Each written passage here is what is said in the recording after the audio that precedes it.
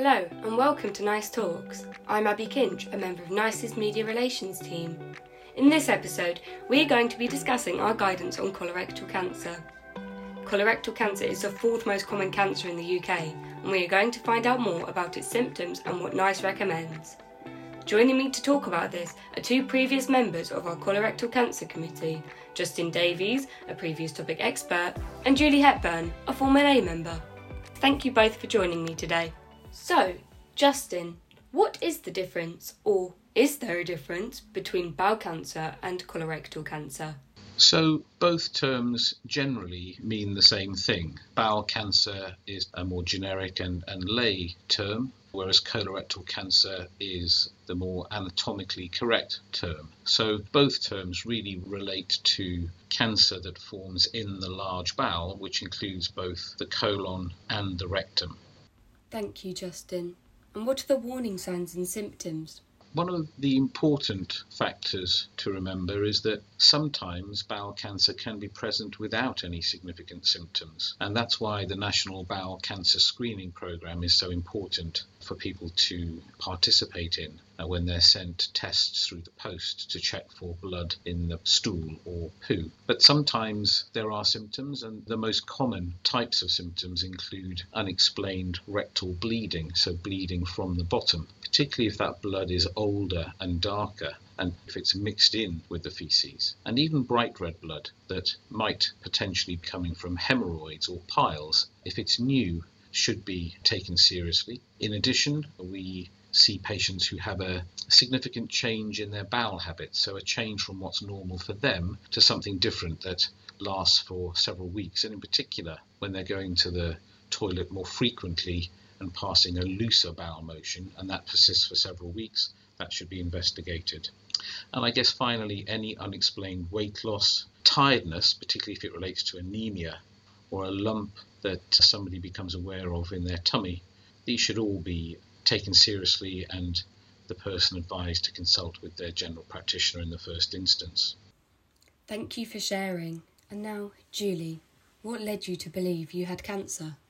In the beginning, lots of things led me to believe I didn't have cancer because I knew what the symptoms were, blood in the poo and alteration in bowel habit over a period of weeks. And I never saw any blood and my bowel habits came and went. So I would be very, very ill one night with diarrhea, vomiting, terrible pain, and the next morning I'd be fine. And it wouldn't come back for another week. So I really thought at the beginning, it can't be bowel cancer because there's no blood in the poo. And these nighttime problems went on for about 3 weeks. Every 5 to 6 days I would have a terrible night and I'd be fine in the morning. But I did have a big holiday planned because I'd only just retired and I was going to go to Cyprus for 3 weeks. So I really didn't want to interrupt the plans at that stage. And I didn't think it was anything serious. I thought it might be that winter vomiting bug or something. So I went on holiday and it did get worse during the holiday. It seemed as if everything had blocked up inside me. I wasn't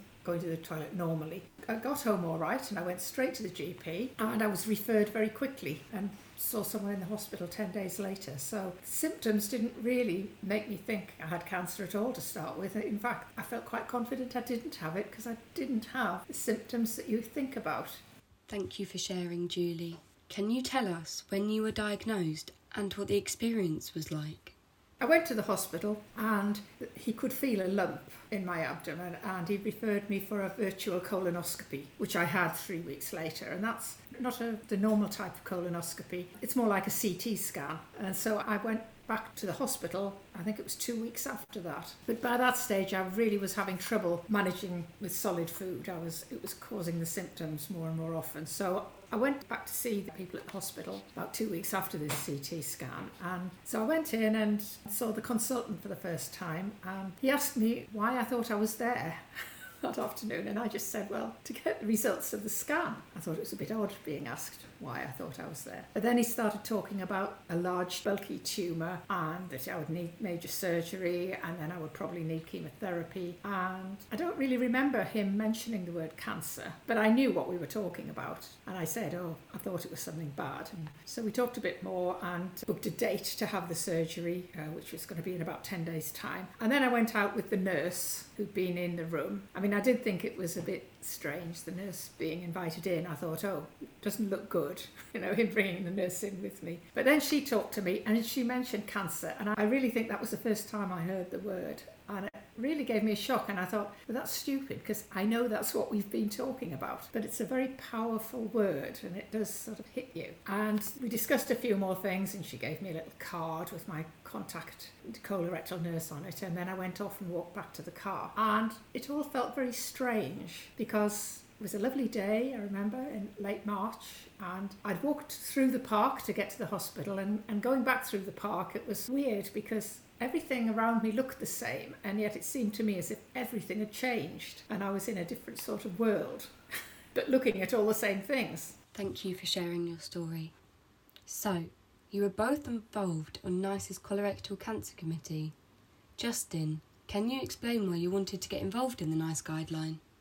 Well, I think it's important that we have guidance that's up to date and that can help in managing patients with bowel cancer. And so I was keen that there was clinical input from someone who deals with patients and treats patients with bowel cancer on a day-to-day basis, and that's why I was keen to be the topic advisor for the group. And the guidelines required updating given the emergence of new evidence and information, and so it's important that we can provide guidance for managing bowel cancer in adults, particularly with a view to increasing quality of life and increasing survival, really through the management of the disease.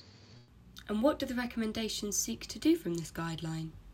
Well, the recommendations seek to inform healthcare professionals, perhaps overarching healthcare commissioners and commissioning services, along with patients and their family members and carers, about guidance for the management of the disease, and in particular the management of the local disease, by which I mean the bowel cancer itself, as well as then the management of any secondary spread from that cancer, which we term metastases, and as far as possible doing this with a view to increasing the quality of life and the survival of our patients. That's the main aim and recommendation of the NICE guideline in terms of why it's there. Which recommendations were you most pleased were included?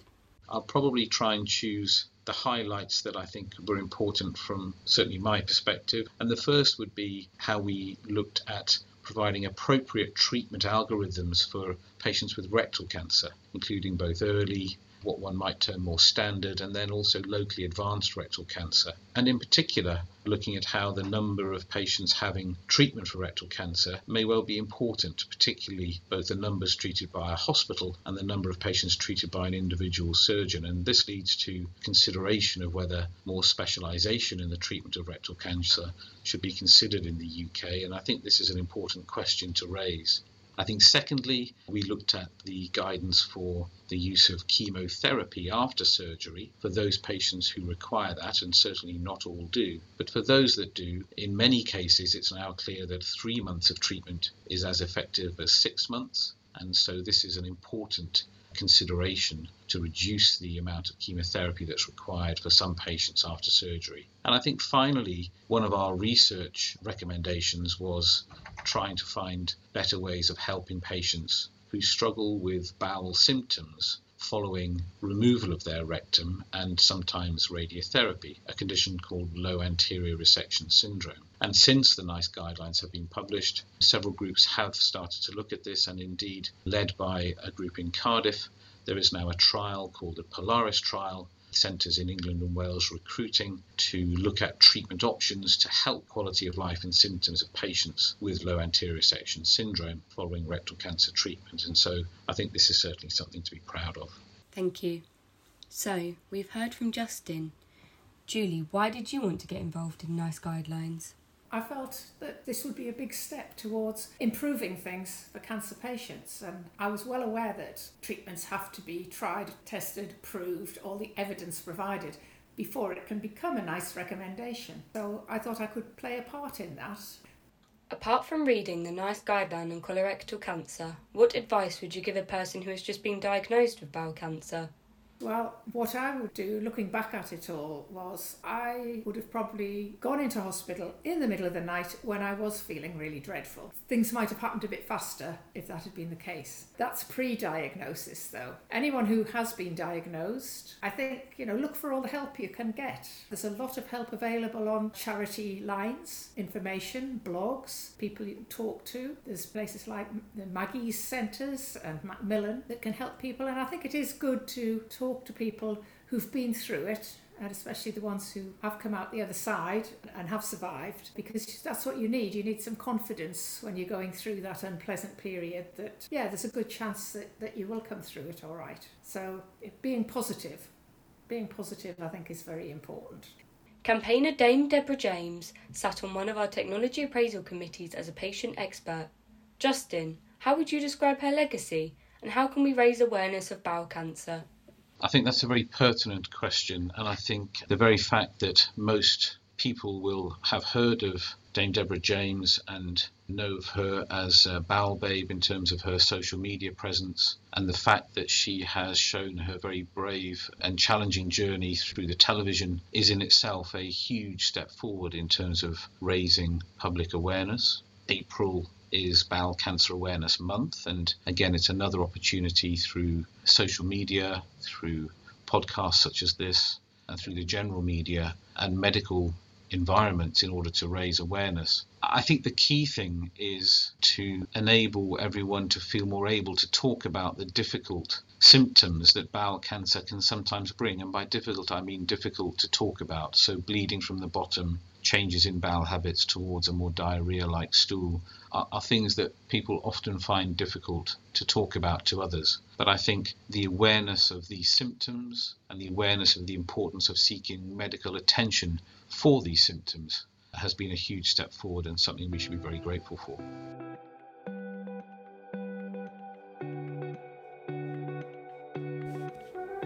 Thank you to my guests, Justin Davies and Julie Hepburn. And thank you for joining us for another episode of Nice Talks. We hope you've enjoyed the programme. Remember, you can find us on social media too. Search for @NiceComms. Join us again next month for another episode, and until then, goodbye.